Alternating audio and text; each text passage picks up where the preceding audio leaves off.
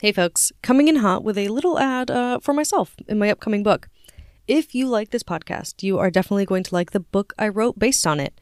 Unruly Figures, 20 Tales of Rebels, Rule Breakers, and Revolutionaries covers several people that I've never covered on the podcast. From queens of piracy in the Mediterranean, to rebellious artists in New York, to Aboriginal resistance leaders in Tasmania. This book is full of rebellious folks you may have never heard of. It comes out wherever books are sold on March 5th. Pre-order it now. Link is in the show notes. This podcast is supported by Ritual. So, y'all, remember how I was in the hospital back in July? Well, it's time for me to admit that it was because I ate bad sushi. So embarrassing. I should have listened to my gut and not bought sushi at that random grocery store. Afterward, my stomach was so messed up from weeks of antibiotics that I knew I needed to get a new probiotic added to my regimen. That's when my friend told me about Ritual vitamins. They have Symbiotic Plus, a 3-in-1 clinically studied prebiotic, probiotic, and postbiotic that can help support a balanced gut microbiome. I started taking Ritual right away, and the upset stomach that I was getting most afternoons went away. I love that Ritual packs so much good stuff into one minty capsule. And these vitamins don't need to be refrigerated, so it's really easy to take with you when you travel, and y'all know I travel a lot. It's time to listen to your gut. Symbiotic Plus and Ritual are here to celebrate, not hide, your insides. Ritual is offering my listeners 30% off during your first month. Visit ritual.com/unruly to start Ritual or add Symbiotic Plus to your subscription today. That's ritual.com/UNRULY for 30% off.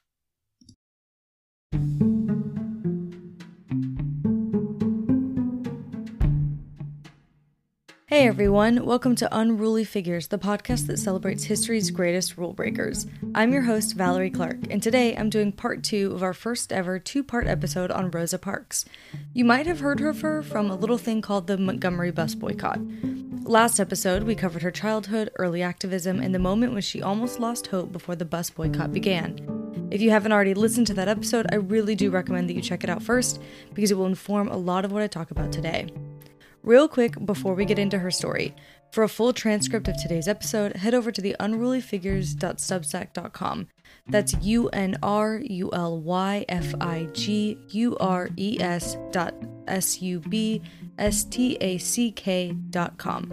In addition to the full transcript, you can also get ad-free episodes, a bibliography of my research, photos of everyone I'm covering, discussion threads, and so much more. So check it out. Okay, let's hop back in time. Rosa Parks' arrest for refusing to move for a white person proved to be a last straw for the black community of Montgomery, Alabama. Parks had on many occasions lamented what she saw as complacency of the community in Montgomery, and Dr. King wrote about the, quote, appalling lack of unity in Montgomery. If it was complacency, it was rooted in fear of being singled out, retaliated against, imprisoned, attacked. White people had an arsenal of weapons to maintain the status quo, and standing up alone could make a hard life harder. King had thought it would take a miracle to unite them.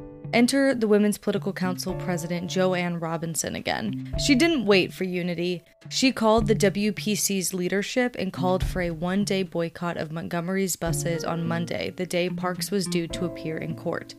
Then, despite the danger she would have faced as a woman alone at night, Robinson went to her office at the Alabama State College and made up a bunch of leaflets announcing the boycott with 2 students and a colleague. She called Nixon around 3 a.m. and told him of her plans, but she didn't tell Mrs. Parks. In fact, she specifically said the WPC, quote, will not wait for Mrs. Parks' consent to call for a boycott of the city buses.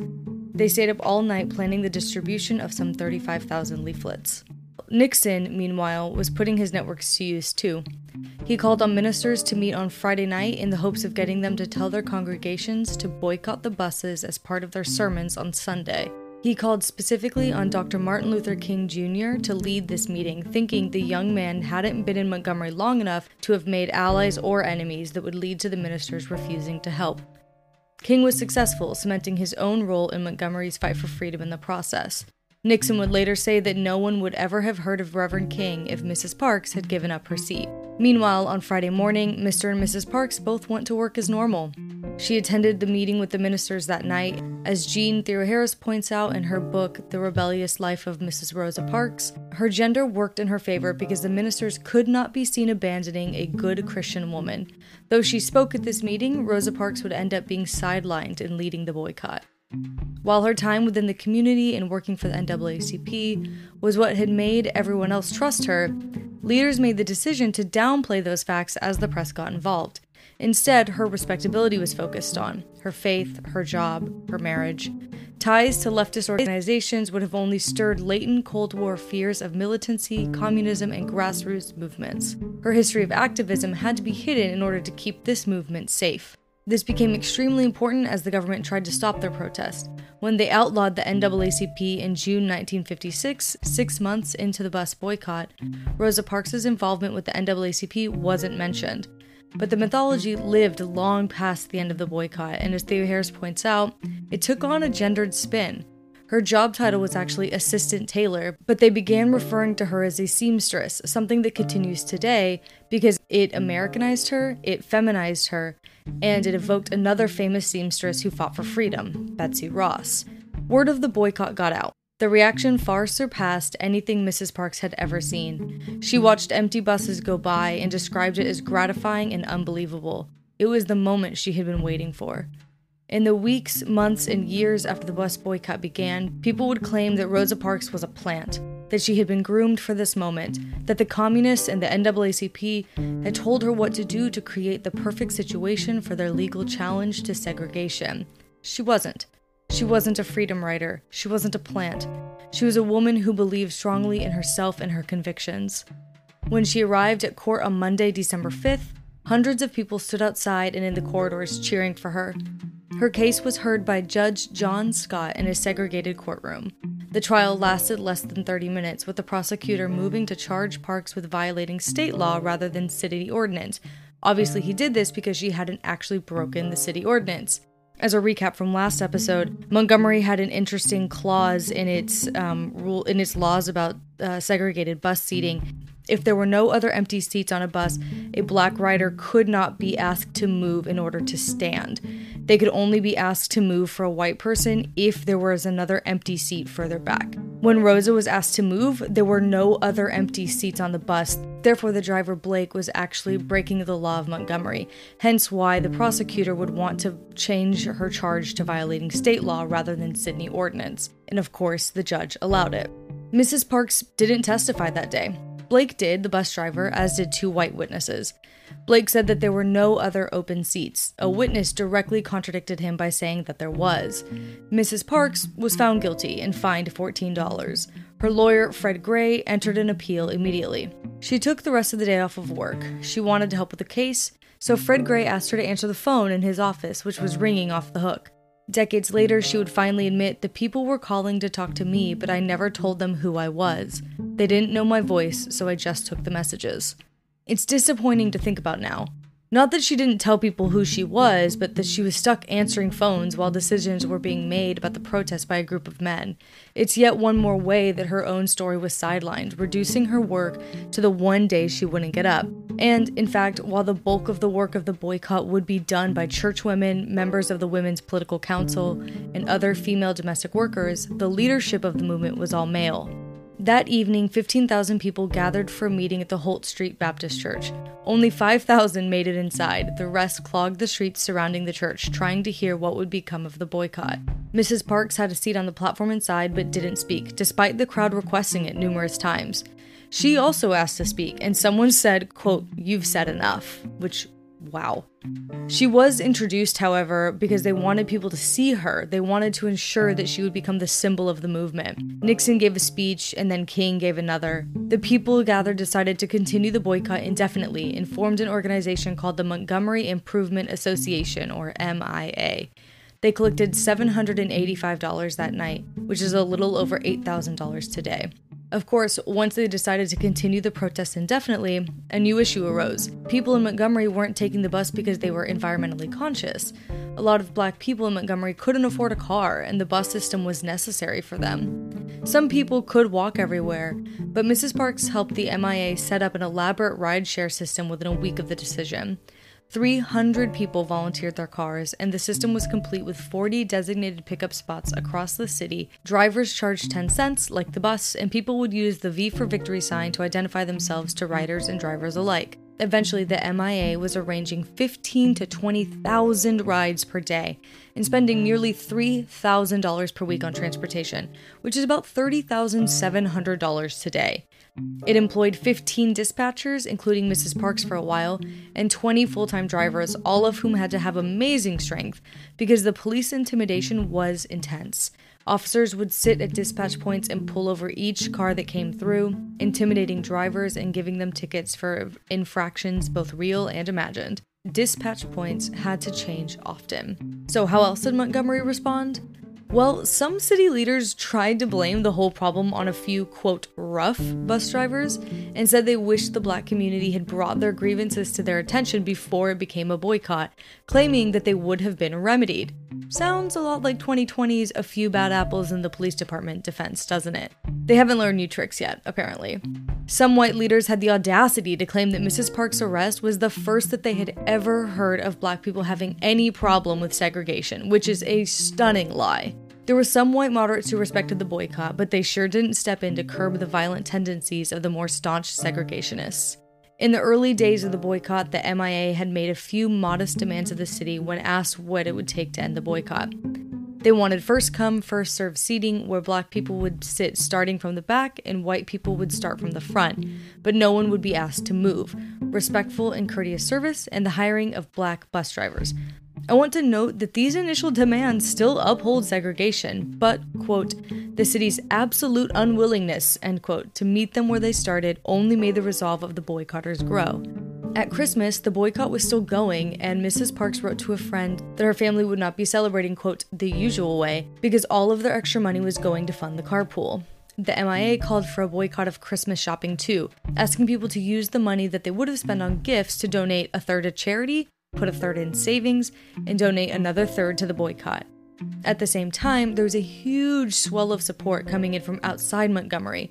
The most common gift to other people sent were shoes, which Mrs. Parks loved to pass out to people. But then, on January 7th, 1956, Rosa Parks was let go from her job.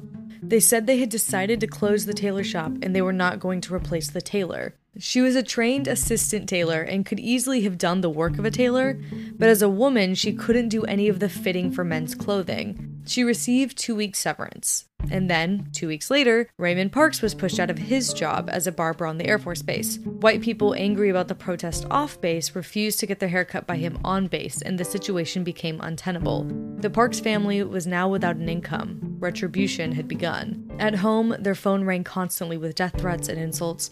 Mrs. Parks would simply hang up the phone if she answered when these people called, but because she had her activism to get her out of the house, the people who had to deal with these calls most often were her mother and her husband, which Parks herself really hated. Raymond especially found this to be very difficult and began drinking a lot. Counter-protest action was intense. Drivers for the boycott found their vehicles vandalized, walkers were pelted with rotting food, paint and manure was thrown on homes, bricks thrown through windows.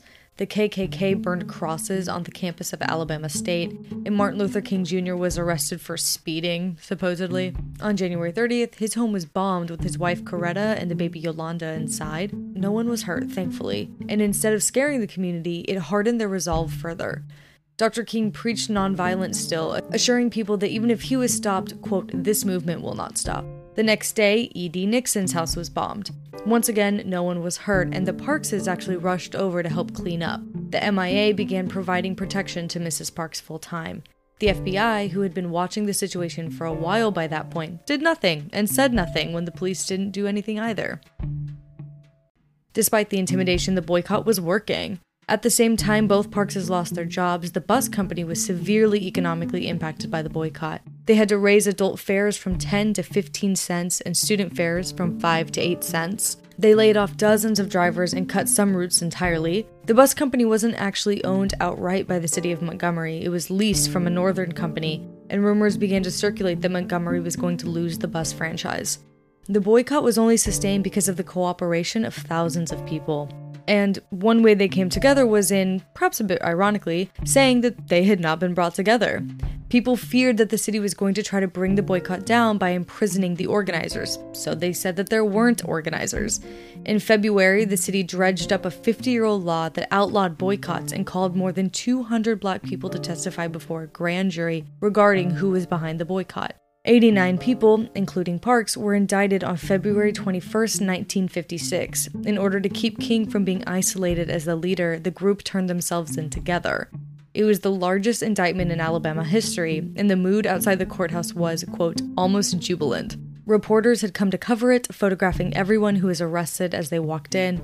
Once again, the increasing pressure deepened the community's commitment. And then, finally, national news began to cover it. The boycott had been ignored by national media for 2 long months, but this huge indictment led the Washington Post's comment, saying the case was, quote, a monumental display of folly, and called the boycott, quote, impeccably lawful, orderly, dignified, and effective, end quote.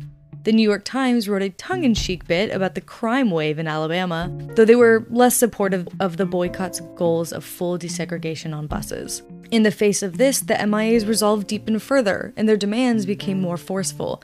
They now wanted full desegregation of the buses in order to stop the boycott. Meanwhile, Fred Gray decided to bypass the regional circuit court, which had declined to hear Mrs. Parks' appeal. He started searching for plaintiffs for a class action lawsuit against Montgomery Mayor William A. Gale in federal court. Rosa Parks was initially on the list, but was taken off because her connections to the NAACP would seem too suspect, even though she had resigned her post as secretary in order to protect the boycott. Additionally, her ongoing case, she was appealing to the state Supreme Court now, would make it difficult to cast her as sympathetic, or so Gray thought.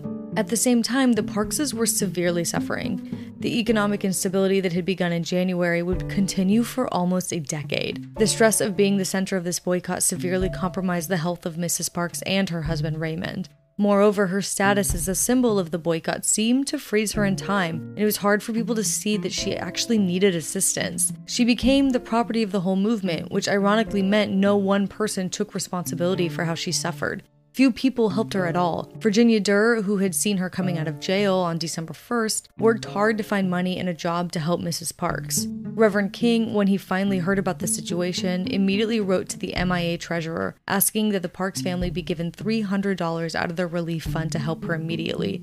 It was the equivalent of 13 weeks of pay from her old job, but it didn't solve the larger problem. I will note that she wasn't alone. A lot of known boycotters were suffering economic reprisals from angry white Montgomeryans. The MIA established a welfare committee and really became a broad-based social service agency. They bought food, paid people's rents and bills, and more. They knew that meeting people's basic needs would allow them to continue focusing on the boycott. Raymond Parks does not get enough credit for his part in all this. While a lot of historians are doing more to acknowledge the work that the wives of civil rights leaders did, they leave out Raymond just because he was a husband. But Rosa considered Raymond, quote, a partner, and felt that he facilitated her activism during the boycott and in the following decades. The respect he had for her and her work sustained her. While worrying about her safety, he was willing to prioritize her political work. Jet magazine would describe them as a modern-day power couple in their shared political commitment. Their marriage was foundational for her, and without Raymond's ongoing support, she might not have been as successful as she was. But Raymond continued to struggle throughout the boycott. The impact of economic insecurity, relentless harassment, and the terror of danger to his wife caused him to suffer a nervous breakdown during it. Rosa compared it all to living in a war zone, and said his struggle was the same struggle as the trauma of battle. Raymond wasn't alone in this. In an interview in the 1980s, Mrs. Parks would recall that a lot of activists in the South drank a lot just, quote, to be able to sleep at night. City librarian Juliette Morgan, one of the few white women publicly supporting the protest, had a nervous breakdown after her support made her a target of unrelenting harassment. She died of suicide 18 months after the boycott began. Mrs. Parks spent much of 1926 on a tour of the United States, speaking at a variety of venues about her decision on the bus and the ongoing boycott in Montgomery.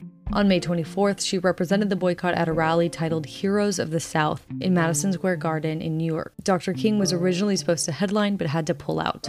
The posters never even listed Rosa Parks, however. Eleanor Roosevelt, A. Philip Randolph, and E.D. Nixon all spoke. Mrs. Parks addressed the crowd, saying she'd give up her seat again if given the choice. Then actress Tallulah Bankhead took the stage, kissing Rosa Parks and declaring to the thousands of attendees, quote, "There have been generations of Bankheads in Alabama, but I'm not proud of what's happening there today." The rally raised $6,000, or about $60,000 today. While in New York, Mrs. Parks also rode the bus. She sat in a seat in the front, an event that was photographed by the New York Amsterdam News. Meaningfully, she also received her very first award ever from the Committee for Better Human Relations. She apparently teared up while accepting it, which honestly makes me tear up a little bit. On June 19, 1956, the U.S. Court for the Middle District of Alabama ruled on the class action lawsuit Fred Gray had put forth, Browder v. Gale. It declared that the separate but equal doctrines set forth by Plessy v. Ferguson, quote, can no longer be applied. The city appealed to the Supreme Court. On November 13, 1956, the Supreme Court unanimously upheld the district court decision, thereby nullifying Alabama state and local laws requiring segregation on buses. Rosa Parks called it a, quote, triumph for justice. The order mandating integration was received by the city on December 20th, 1956. The 382-day boycott ended. That day, the Black community of Montgomery boarded the bus again and sat where they all pleased. For some of the organizers, it was bittersweet. The boycott had taken its toll on them, sure, but the unity of the city had been thrilling. On that day, a lot of the media ignored Mrs. Parks in favor of Reverend King and other ministers. Some accounts claim that she was with them, but she has stated unequivocally that she wasn't. On December 20th, Mrs. Parks stayed home to care for her ailing mother. Look magazine found her at home and actually staged the iconic photo of her sitting on the bus with a stoic-faced white man sitting behind her. The man is a reporter named Nicholas Chris, who was just posing. In the midst of the photo shoot, they all boarded a bus being driven by none other than James Blake. The reporter seemed oblivious to this bit of irony. Of the coincidence, Parks said, "We ignored each other." Bus desegregation was met with violence in Montgomery. King's door was destroyed by a shotgun blast a few days after. On January 9th, 1957, 4 Baptist churches were bombed. Soon after that, the houses of several influential organizers were bombed too. King's house was bombed again. By my count, this is the 3rd or 4th time in a year. The economic instability the Parks family experienced continued. They worked when and where they could, but without white people willing to hire them, they couldn't get steady enough work. As the MIA found itself without the massive boycott to organize, they struggled to find meaning, and in that struggle began picking more fights with the NAACP. The old class fault lines that had divided the NAACP before came back to the forefront, and Mrs. Parks' ongoing economic problems actually became fuel on the fire for both organizations. Worse, the people who had spent the boycott transforming Mrs. Parks into a palatable national symbol then were jealous of her status as a national symbol. She started to be unwelcome in Montgomery activist circles, further fueling the frustration and alienation she felt. Just 8 months after the boycott ended, in August 1957, the Parkses left Montgomery and moved to Detroit, in part to be closer to Rosa's brother Sylvester. The black press noticed this and pondered over her decision to leave. She insisted the move was purely financially motivated, protecting their achievements by trying to protect the reputation of the MIA. Even in her autobiography, My Story, first published in 1992, Mrs. Parks doesn't really acknowledge the truth of why they left Montgomery. But the financial mismanagement of the MIA came out regardless. It was revealed that ministers had been taking cuts of the donations from their flocks without disclosing it. While the Parks family struggled to make ends meet, a lot of the MIA leadership was padding their pockets. E.D. Nixon, who had worked with the NAACP and in the MIA, managed to both acknowledge this and sidestep his own responsibility in an interview in 1970, when he said, quote, "Mrs. Parks stood up for the black community, but the community didn't stand up for her, not by a long shot." In this move, the Parks family was joining a large number of black migrants from the south to the north. 500,000 Southerners went to Detroit during World War II, and the numbers continued to grow in the decades after the war. The black population of Detroit doubled between 1940 and 1950. However, even in Detroit, their struggles continued. They had slightly more opportunity, but Mrs. Parks still struggled to find work because, quote, being a notorious black woman did little to improve her job prospects just because she'd moved to another city. She eventually got a job sewing aprons and skirts for 10 hours a day at the Stockton Sewing Company. Mrs. Parks' health problems especially got worse. In December 1959, she was hospitalized for an ulcer that required surgery. Soon after that, she had a tumor in her throat that needed to be removed. In May 1960, she was well enough again to go back to Highlander, where she helped student sit-inners plan their protests. The famous Woolworth's lunch counter protest had begun in February of that year and was having a ripple effect across the nation. At the same time, the press picked up on the trouble she was facing. Magazines like Jet ran damning articles criticizing the ways that the MIA and the NAACP had abandoned her after she had raised thousands of dollars for each. The NAACP finally began to respond, if only because it was beginning to make them look bad. The book, The Rebellious Life of Mrs. Rosa Parks, gets into much more detail about this time and the trouble they faced. And while it's an important piece of history that this happened, it also sticks in my mind that Mrs. Parks never really acknowledged this reality publicly. For her, those financial and health woes were a private affair, and she sort of hated to have that known by the larger public. This wasn't the era of GoFundMes and the understanding that a single medical emergency could bankrupt an American family, you know what I mean? So while there's more in the 1950s than I could cover, I'm choosing to skip over it. I encourage you to check out The Rebellious Life for more, though. In Detroit, Mrs. Parks found a city with extensive segregation. She'd been invited to visit and speak for the very militant anti-segregationist union Local 600 in 1956, and they had had to put her up in a hotel far from the speaking location because the hotels in downtown Detroit were not open to black guests. The quote-unquote white flight of people from downtown to the suburbs meant that downtown Detroit was effectively abandoned and ignored. The city government funneled money for upkeep only to wherever the white people lived. This was in direct opposition to what the North had said about itself for a long time. Northern people and Northern publications had long treated Jim Crow laws and segregation like they were only a Southern problem, but Detroit was proof that they weren't. Many restaurants wouldn't serve black customers or would only allow them to get their food to go through the back. Hospitals separated the black and white patients, and some had openly segregated wards. Schools were effectively segregated because the housing was so segregated through redlining. The only difference was that segregation wasn't so open that there were separate drinking fountains, buses, or movie theaters. Racism was more covert there. But as Jean Theo Harris said, Detroit offered, quote, a decidedly second-class citizenship for blacks. The system of racial caste and power in Detroit denied people of color equitable education, safe policing, real job opportunities, a responsive city government, regular quality sanitation, health services, and due process under the law, end quote. Though there were some people who were more open about Northern racism. Mayor of Detroit suburb Dearborn, Orville Hubbard, had actually spoken with the Montgomery Advertiser during the bus boycotts, saying he, quote, supported complete segregation 1,000,000%. Black people can't get in here. These people are so anti-colored, much more than you in Alabama, end quote. Which, you know, what a thing to brag about. In 1961, the Parkses moved to the Virginia Park neighborhood. Rosa Parks would later call it just about the heart of the ghetto due to the segregation and poverty present there. So-called urban renewal and highway construction had compromised many neighborhoods of Detroit, displacing over 43,000 people, 70% of whom were black. Limited by covenant agreements in real estate and redlining, many of those black people moved to Virginia Park. Nearly 60,000 people lived in about 460 acres, low incomes often forcing them to subdivide already small apartments. It was a symptom of the structural problems that plagued Detroit, including redlining of neighborhoods, refusals of loans to black people for house upkeep, limited trash pickup, and overcrowding. Seeing all this, Mrs. Parks would later describe Detroit as, quote, the northern promised land that wasn't, end quote.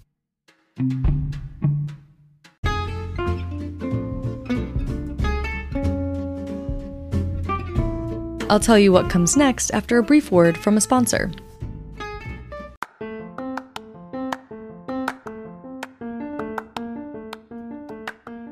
Today, I want to tell you all about empowering women as leaders. This Texas-based nonprofit provides scholarships and mentoring to women attending college at a non-traditional age. They have given over $300,000 in scholarships to over 120 women aged 23 to 64 to help them finish their degrees. NEWL has paired over 100 professionals with students for long-lasting mentoring relationships. I didn't know this until I heard of EWL, but women who have a mentor in college are actually 130% more likely to hold a leadership position in their workplace later in life. While financial aid is of course incredibly important, mentoring helps these students make a difference in the way they approach the rest of their lives. Right now, EWL is raising money for their next round of scholarships. Every little bit helps. So head over to ewlusa.org to learn more about how you can support their students in Dallas, Fort Worth, and Austin. Again, that's ewlusa.org.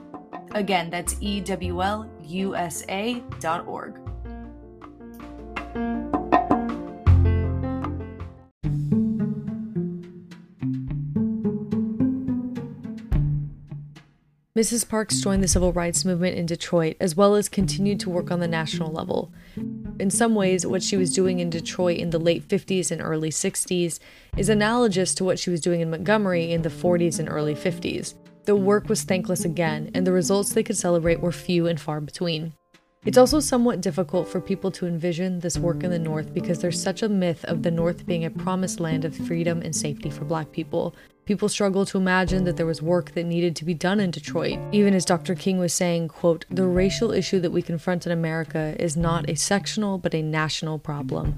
There is a pressing need for a liberalism in the North that is truly liberal, that firmly believes in integration in its own community as well as in the Deep South," end quote. Mrs. Parks worked especially for open housing and desegregated schools throughout the North. Given her love for youth, schools were a big focus for her. Schools were considered separate and unequal. 45% of Black students in Detroit attended schools that were more than 80% Black.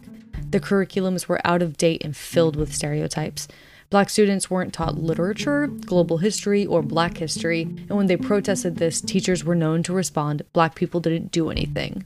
Local activists, including Parks, were disappointed by the caution of the Detroit NAACP chapter. She would numerous times work outside of the NAACP, calling attention to problems in Detroit using her own platform of fame. But all of this was mostly ignored except to reaffirm her as a target. She continued to receive hate mail and menacing phone calls well into the 1970s. Meanwhile, any protests in the North were met with incredulity by Northern lawmakers who refuted demands by saying inane crap like, "This is not the South," completely blind to the problems in their own cities. City officials would claim to be, quote, colorblind, saying that the problems of Detroit impacted all people the same. Then they would claim that it was a, quote, culture of poverty that led to the problems in Black neighborhoods, not systemic issues that could be fixed by changing laws. These same lawmakers were of course then very shocked by the uprisings and militancy of the late 1960s, probably claiming that if someone had just told them that there was a problem. Yeah. And yet, most of the interviews that journalists did with her, even her own autobiography, ignore a lot of her work in Detroit, despite the fact that she lived there for 50 years longer than she ever lived in Montgomery. Once, in a 1970 interview, Mrs. Parks betrayed a little frustration with the blindness toward Northern racism. The journalist asked her why she'd given up her civil rights work in the South, and she said, quote, "I don't know whether I could have been more effective as a worker for freedom in the South than I am here in Detroit. Really, the same thing that has occurred in the South is existing here. We do have the same problems," end quote. By this point, Dr. King and other civil rights leaders had formed the Southern Christian Leadership Conference to fight against segregation in the South. While Mrs. Parks didn't really have a huge role there, considering that she no longer lived in the South, whenever there was a convention or a march, she traveled down for it. In her memoir, she tells the story of the SCLC convention of September 1962. It was the final day of a 5-day conference. A crowd of 300 people was sitting in rapt attention as Dr. King gave the final speech at the L.R. Hall Auditorium in Birmingham, Alabama. Announcements were happening, including that Sammy Davis Jr. had agreed to perform at a benefit in New York City to raise funds for the SCLC. Suddenly, a man jumped out of the 6th row, vaulted onto the stage, and punched Dr. King in the jaw. Before Dr. King could react, the man punched him again, hitting his neck. Reports of what happened next are mixed. According to the New York Daily News, after the second punch, the Reverend Ralph Abernathy and SCLC Executive Secretary Wyatt T. Walker stepped between them to end the fight. The crowd, meanwhile, had lunged forward, obviously concerned. A Black female delegate threw her arms around the man who'd hit Dr. King, protecting him from the crowd and saying that he was, quote, disturbed. According to Rosa Parks, Dr. King had been trying to shield himself when he suddenly, quote, turned around to face the man and just dropped his hands by his side. The white man was so surprised that he just stared for a moment, long enough for the Reverend Wyatt T. Walker and some others to get between them. Dr. King yelled, "Don't touch him, we have to pray for him." Then he started talking quietly to the man, and he kept talking as the man was slowly led off the stage. There seemed to be more attention devoting to calming the man down than to looking after Dr. King, end quote. As a member of the audience, Mrs. Parks didn't see what happened backstage, but in the New York Daily News article, it said that King and Abernathy talked to the man named Roy James about why he had punched Dr. King. James revealed he was a member of the American Nazi Party because he wanted desegregation to be reversed. The party at the time had been targeting Sammy Davis Jr. for his marriage to Mae Britt, a white Swedish actress. According to James, it was the mention of the singer that had set him off. I suspect that claim is just Roy James trying to get himself out of trouble with the group. James was openly there to draw attention to himself within the American Nazi Party. He hadn't just dropped by, it was not a coincidence that he was there. This is a planned attack at a convention. He was sitting in a seat in the 6th row. James did this on purpose, and the idea that he was just overcome with rage and couldn't help himself is completely ridiculous. While this conversation was happening, Rosa Parks ran over to a drugstore and fetched a Coca-Cola and 2 aspirin, which she always said was her favorite cure for a headache. She found Dr. King backstage and gave him the medicine for his head. He was holding a handkerchief full of ice against his face. Nevertheless, Dr. King approached the police and said that he did not want to press charges. For Mrs. Parks, this was stunning. It was the moment when she realized that Dr. King, quote, believed so completely in nonviolence that it was even stronger than his instinct to protect himself from attack, end quote. Perhaps surprisingly, Mrs. Parks did not agree with him on this stance. Later in her autobiography, she talks about her childhood in Alabama and says that, quote, on an individual level, nonviolence could be mistaken for cowardice. And I personally see her point. I mean, if someone is going to kidnap you or attack you, peacefully sitting there doesn't stop that. You have to be able to fight for your own safety sometimes. You might remember that in the last episode I talked about how Rose's family had slept with their clothes on so they could run if the KKK broke in. The KKK is and was all about harming innocent people. If they had broken into her home before she'd been able to run, I don't think nonviolence would have stopped the lynching. Her experience in Montgomery taught her that only collective nonviolence can be effective. Thanks to Dr. King, she had read about Gandhi and saw how his tactics had worked in India. But she still closed out a chapter saying, quote, to this day, I am not an absolute supporter of nonviolence in all situations, but I strongly believe that the civil rights movement of the 1950s and 1960s could never have been so successful without Dr. King and his firm belief in nonviolence, end quote. Several months later, on June 23, 1963, Rosa Parks and Dr. King came together again for Detroit's Great March to Freedom. Nearly 200,000 people from Detroit marched dressed in their Sunday best, with Parks and King leading the way. At the end, in front of Cobo Hall, Dr. King gave a speech reminding people that discrimination was just as present in Michigan as Alabama. Mrs. Parks thought it was the best speech she'd ever heard him give. The march, quote, highlighted the severe inequalities in Detroit and helped to accelerate a rising black militancy in the city. On July 27, 1963, so just about a month later, Mrs. Parks marched again. This time, the Detroit branch of the NAACP led a crowd of 200 people to protest housing discrimination in Oak Park.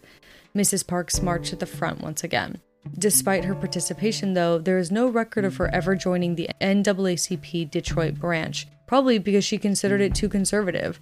It was openly anti-communist, having purged members with communist leanings, and it was very middle-class focused, much like the Montgomery branch had been when Raymond Parks had been a part of it. Just 2 months after that, Mrs. Parks participated in the 1963 March on Washington. There's a lot that has been said by a lot of people about that march, so I won't go into too much detail about it here. But in her autobiography, Mrs. Parks thought it was worth noting that, once again, no women were allowed to speak at that event where King gave his famous I Have a Dream speech. Women weren't even allowed to actually march on Washington. The planning committee thought it would be distracting to have the wives of the activists there, so they had a separate procession. In 1964, the Civil Rights Act was signed by President Lyndon B. Johnson. It guaranteed black people the right to vote and use of public spaces, and reserved power for the federal government to prosecute anyone who broke the law. Of this, Mrs. Parks said that the civil rights movement didn't, quote, change the hearts and minds of many white Southerners, but protection under the law was good too.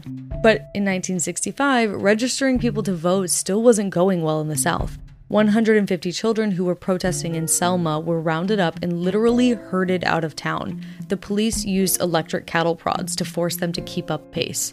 It was documented on the news, and in the ensuing national fury, the SCLC decided to stage the Selma March, documented pretty thoroughly in the movie Selma.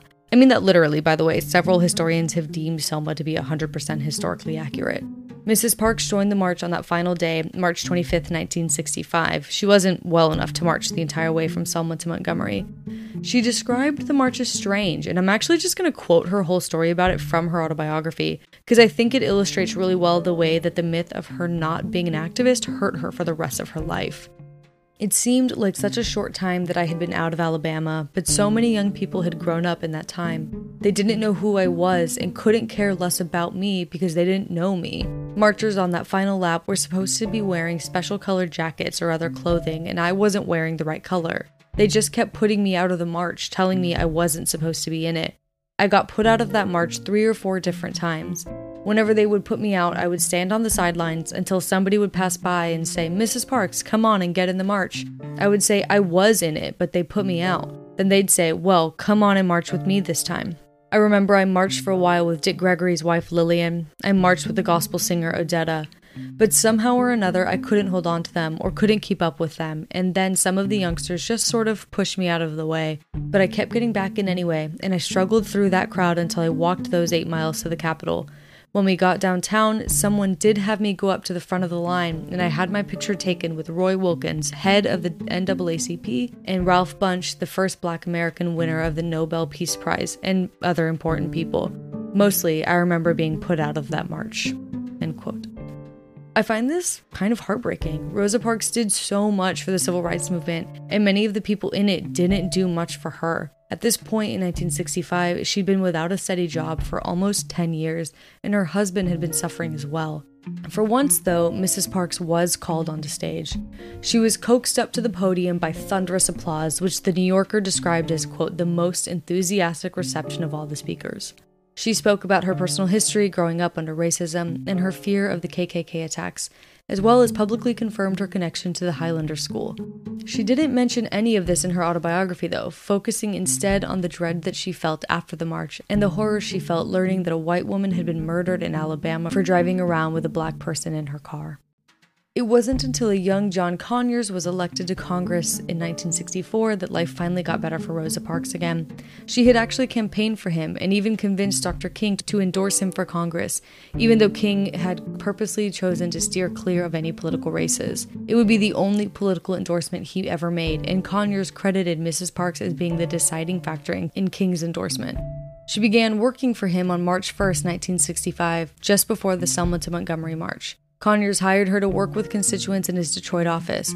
It gave her a salary, health care, a pension, and the restoration of dignity that she had been denied for so long. It's important to note that this was the first and only paid political position that Rosa Parks ever held. Working for Senator Conyers, Mrs. Parks would travel all over Detroit, visiting constituents in schools, hospitals, and senior citizen homes, as well as community meetings and rallies. She addressed citizens' needs, helping them figure out welfare benefits, education, affordable housing, Social Security, and fighting job discrimination. Conyers had run on a platform of community activism, and Mrs. Parks kept him plugged into that while he was in Washington. She sometimes filled in for him at meetings with activists, but she also attended meetings because of her own moral compass, not just because the congressman sent her. I think their work fighting job discrimination is especially impressive. When charges came up that the IRS local office was discriminating against black women and refusing to promote them, Conyers' aides, including Mrs. Parks, went over and interviewed people on the spot about it. They put pressure on the National IRS office to fire the director who was causing the problems and were really successful. But, of course, not everyone was excited about Mrs. Parks' presence in Representative Conyers' office. She was sent rotten watermelons, voodoo dolls, and hateful letters directly to the office, mostly from white Detroit residents who saw her as the reason for the success of the civil rights movement, and hated it. Conyers didn't allow this rising tide to intimidate him into firing her. In fact, he was awed by her presence, and she gave his junior term in Congress prestige. Together, Conyers and Parks focused on getting more black people elected to public office. Mrs. Parks supported Coleman Young's run for Common Council in 1960, and then with Conyers, she worked on George Crockett's run for the Recorder's Court in 1966, on Richard Austin's unsuccessful campaign to become the city's first black mayor in 1969, then Coleman Young's successful campaign for the same office in 1973, and on Irma Henderson's campaign to become the first black woman elected to Detroit City Council. Mrs. Parks did everything for them. She made appearances, made phone calls, did mailings, and other office work, whatever it took. Of course, due to her prestige, she was often invited to make appearances at rallies and celebrations. As she traveled more and then as she aged, her job became more ceremonial, welcoming and entertaining the busloads of children who came to meet Representative Conyers, but she remained on staff for 23 years. In Detroit, Rosa Parks met Malcolm X just once. She went to one of his speaking engagements after he left the Nation of Islam and found that she liked what he had to say. As she says in my story, by that point, he was softening his stance on hating white people and on violence, preaching instead that violence should only be used in self-defense. That was the kind of balance between violence and non-violence that Rosa Parks could get behind. In the mid-1960s, police brutality was becoming a focus point for many activists. The Detroit police were known for shooting first and asking questions later, and then often making up stories to defend slaying civilians. Following the 1965 Watts Rebellion in Los Angeles, the Detroit police became even more aggressive, using federal funds to create the Tactical Mobile Unit, which was ostensibly for crowd control, but which many Black Detroit residents compared to the Gestapo for the way it targeted Black residents and used increasingly violent methods. Mrs. Parks talked about it less frequently, but she did occasionally compare the police treatment in Detroit to what she experienced in Montgomery. At the end of 1965, the Detroit city government was very proud of itself for surviving the year without any kind of racial violence like what Watts and Harlem had experienced in the summer. Senator Conyer warned them not to get too cocky about this, saying, quote, "That just means that the wrong citizen and the wrong policeman didn't happen to get together," end quote. He was proven right about 18 months later when the violence erupted in Virginia Park, the neighborhood where the Parks family still lived on the ground floor. Their apartment at the time was something of a salon where people gathered for critical discussion and robust debates about the civil rights movement. The Detroit Police Department was viewed as, quote, "a white occupying army" by many people in Virginia Park. Accusations of racial profiling and brutality mounted. 12th Street was the main thoroughfare through Virginia Park, where lots of businesses operated. It became a hotspot for nightlife in the city. I'm going to quote a History.com article here because I think it's just easier. At the corner of 12th Street and Claremont, William Scott operated a Blind Pig, an illegal after-hours club, on weekends out of the office of the United Community League for Civic Action, a civil rights group. The police vice squad often raided establishments like this on 12th Street, and at 3:35 a.m. on Sunday morning, July 23rd, they moved against Scott's club. On that warm, humid night, the establishment was hosting a party for several veterans, including 2 servicemen recently returned from the Vietnam War, and the bar's patrons were reluctant to leave the air-conditioned club. Out in the street, a crowd began to gather as police waited for vehicles to take the 85 patrons away. An hour passed before the last person was taken away, and by then about 200 onlookers lined the street. A bottle crashed into the street. The remaining police ignored it, but then more bottles were thrown, including one through the window of a patrol car. The police fled as a small riot erupted. Within an hour, thousands of people had spilled out onto the street from nearby buildings, end quote. According to the rebellious Mrs. Parks, Representative Conyers arrived on the scene around this point. He tried to get everyone to disperse, but people reacted badly. They were angry and frustrated, and a peaceful resolution was not what they wanted. He was jeered, and the crowd chanted, "We want Stokely Carmichael," at him. Reports start to differ at this point. According to History.com, the violence spread to a 100-block radius around Virginia Park. The state police were called in, then the National Guard, but the violence went on. Then 200 Army paratroopers were called in. But according to Theo Harris, the unrest encompassed only 200 square blocks, under what History.com says, and President Johnson sent in nearly 3,000 Army paratroopers. Quote, "Tanks rolled through the streets of Detroit, and the police and National Guardsmen were given wide latitude to subdue the riot by any means necessary." Representative Conyers would later say what really went on was a police riot. Peace finally descended on Thursday, July 27th. By the end of everything, 7,000 people had been arrested, 43 people were killed, and due to outbreaks of fires during the unrest, nearly 5,000 people were left homeless. Of the 43 people that died, 30 had been killed by police officers, including a few questionable murders of uninvolved citizens in their homes or in hotels. For the Parkses, the unrest had a personal impact. Raymond's barbershop was looted, with lots of equipment stolen, and their new car was vandalized. Rosa spent most of the time at Conyers' office, which became a crucial way station. She sat in on many meetings with citizens filing complaints about police brutality during the uprising. She was, quote, "deeply saddened by the events," and attributed the uprising to the white citizens of Detroit spending decades refusing to listen to the nonviolent attempts at change. She saw the violence as a culmination of years of deafness by the white community, as well as the exclusion of Black people from America's post-war affluence. She stressed that full American citizenship was tied to a decent standard of living and an unbowed identity, something that the white people in Detroit and the country at large were trying to deny yet another generation of young Black men in particular. The result of the violence was the Kerner Commission, which identified 150 riots or moments of civil disorder between 1965 and 1968. Detroit's was considered one of the largest. The authors of the Kerner Report had very important words to say. Quote, "Discrimination and segregation have long permeated much of American life. They now threaten the future of every American." They did also say, however, quote, "This deepening racial division is not inevitable.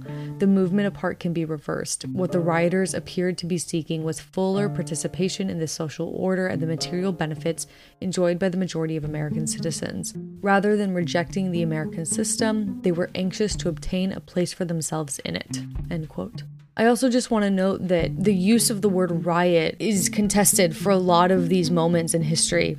For instance, the Watts Rebellion in LA was originally called the Watts Riot, but using the word riot implies a level of lawlessness and is kind of part of an ongoing attempt to discredit. A lot of these moments get compared to a lot of other moments in American history, for instance, during the Revolutionary War, kind of drawing a parallel, saying that had the British government won the Revolutionary War, the moments that we call rebellions now that led to freedom, those moments, had the British government won, would have been called riots. And so while this moment in Detroit is still currently referred to as the Detroit riots of 1967, I would be very shocked if in the near future we don't hear them start to be called the Detroit Uprising or the Detroit Rebellion, just because that's what's happened with Watts and that's what happened with Tulsa. It's becoming more clear that these weren't lawless moments of mindless violence, but instead deliberate attempts to revolt against an oppressive government. So I wanted to point out that the use of the word riot is probably going to start being contested at some point in the future. Nevertheless, in the midst of these violent summers, the Student Nonviolent Coordinating Committee had been born and was getting to work. Mrs. Parks was a very active member of the Friends of the SNCC, abbreviated FOS, which was basically a group of adults who supported them with fundraising, advised them, and showed up for their efforts. They were particularly focused on Lowndes County, Alabama, where many young voters had become disillusioned with the Democratic Party after they had given ground to segregationist interests at the Democratic National Convention in August 1964.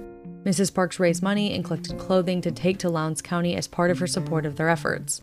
In fact, Mrs. Parks made many trips down to Lowndes County, including one on March 27, 1966, when she made an appearance in the backwoods at a memorial service called No More Change or Sorrow. And I just want to point out, these were very dangerous trips she was making. A white volunteer, Jonathan Daniels, was killed for working with NCC in 1965, but Mrs. Parks knew how vital her appearances were for local activists. She'd become the symbol again by this point, known well by the new generation of activists as the mother of the whole movement. Dorothy Dewberry Aldridge, who accompanied Mrs. Parks on these trips, once said, "Everybody was so honored to have her," end quote.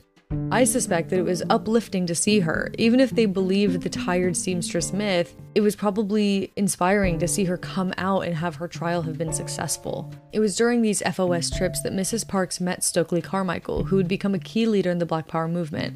But at the time, he was like 21 or 22, and his reputation was equally known for his fast driving as it was for his activism. He was driving Mrs. Parks around Lowndes, and Aldridge was terrified he was going to get her killed in an accident. But Mrs. Parks apparently remained, quote, as calm as can be. Later, at a speech in Detroit, Carmichael would call Mrs. Parks his hero, and she would affirm her support for the Black Power movement in return. On April 4th, 1968, Dr. Martin Luther King Jr. was assassinated in Memphis, Tennessee. Mrs. Parks and her mother heard the news on the radio while listening to a sermon. In her autobiography, Parks talked about being devastated by an earlier moment when Dr. King had been stabbed, even though he survived it. She attributes her horror about that to the surprise of it, and says that by the time he was shot, she had come to terms with the fact that there were people who wanted to do him harm. Nevertheless, she was deeply grieved by his death and wept. Harry Belafonte, the singer, took her to Atlanta for the funeral. This marked the beginning of a really sad period for Rosa Parks, one where she felt like, quote, "We were losing everybody we thought was good." Robert Kennedy was assassinated just 2 months after Dr. King. Mrs. Parks had met Senator Kennedy and his wife Ethel at Dr. King's funeral and really liked them. In the 1970s, her husband Raymond, her brother Sylvester, and her mother Leona all got really sick at the same time. I mean, just so that she could visit them at all 3 hospitals around Detroit, Mrs. Parks had to drop down to part-time work with Senator Conyers. Raymond passed away in 1977 after a 5-year battle with cancer. Sylvester died just a few months later, also from cancer. In 1978, Mrs. Parks herself moved into a senior living building, and there she personally nursed her mother until she died in 1979. By this point, Mrs. Parks was 66 years old and not in the best of health herself, but she kept on working, saying, "I couldn't do everything I wanted to do, but I did what I could." Doing what she could included partnering with Detroit Public Schools and the Detroit News to establish the Rosa L. Parks Scholarship Foundation for college-bound high school seniors. For the rest of her life, a large portion of her speaking fees would go towards scholarships. In 1987, she founded the Rosa and Raymond Parks Institute for Self-Development, which she envisioned as a community center that offered programs for youth to continue their education and have hope for the future. The institute puts on the Pathways to Freedom bus tours, which introduce young people to important civil rights and underground railroad sites throughout the country. She never did stop caring about the next generation after her work with the youth chapter of the NAACP. On August 30th, 1994, Mrs. Parks was robbed and assaulted inside her home in Detroit. A man named Joseph Skipper broke down her door, but claimed that he'd actually chased away an intruder.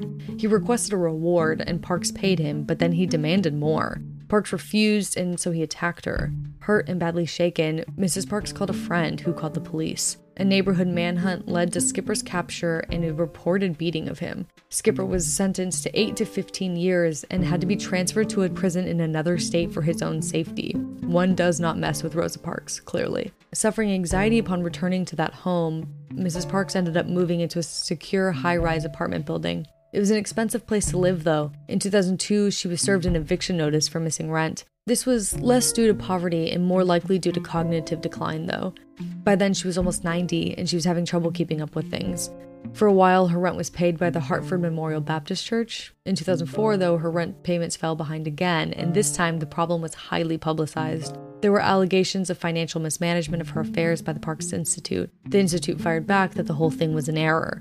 Realizing who they were evicting and the scandal that was brewing, the company that owned the building announced that they were forgiving the back rent and would allow Mrs. Parks to live there rent-free for the rest of her life.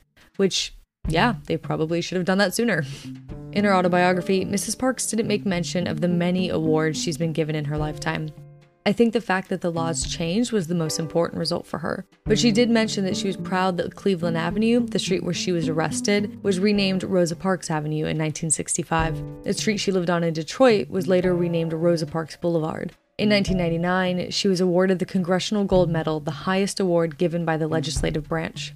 Earlier the same year, President Bill Clinton honored her in his State of the Union address, in which he said, quote, "She's sitting down with the First Lady tonight, and she may get up or not as she chooses." Rosa Parks passed away on October 24th, 2005, at the age of 92. She was survived by her sister-in-law, her 13 nieces and nephews, and all of their children. Parks's coffin was flown to Montgomery to lay in repose at the church she'd attended for many years there. After, it was taken by bus to Washington, D.C. for her to lie in state in the Capitol Rotunda. Lying in state at the U.S. Capitol is a tradition begun back in 1852.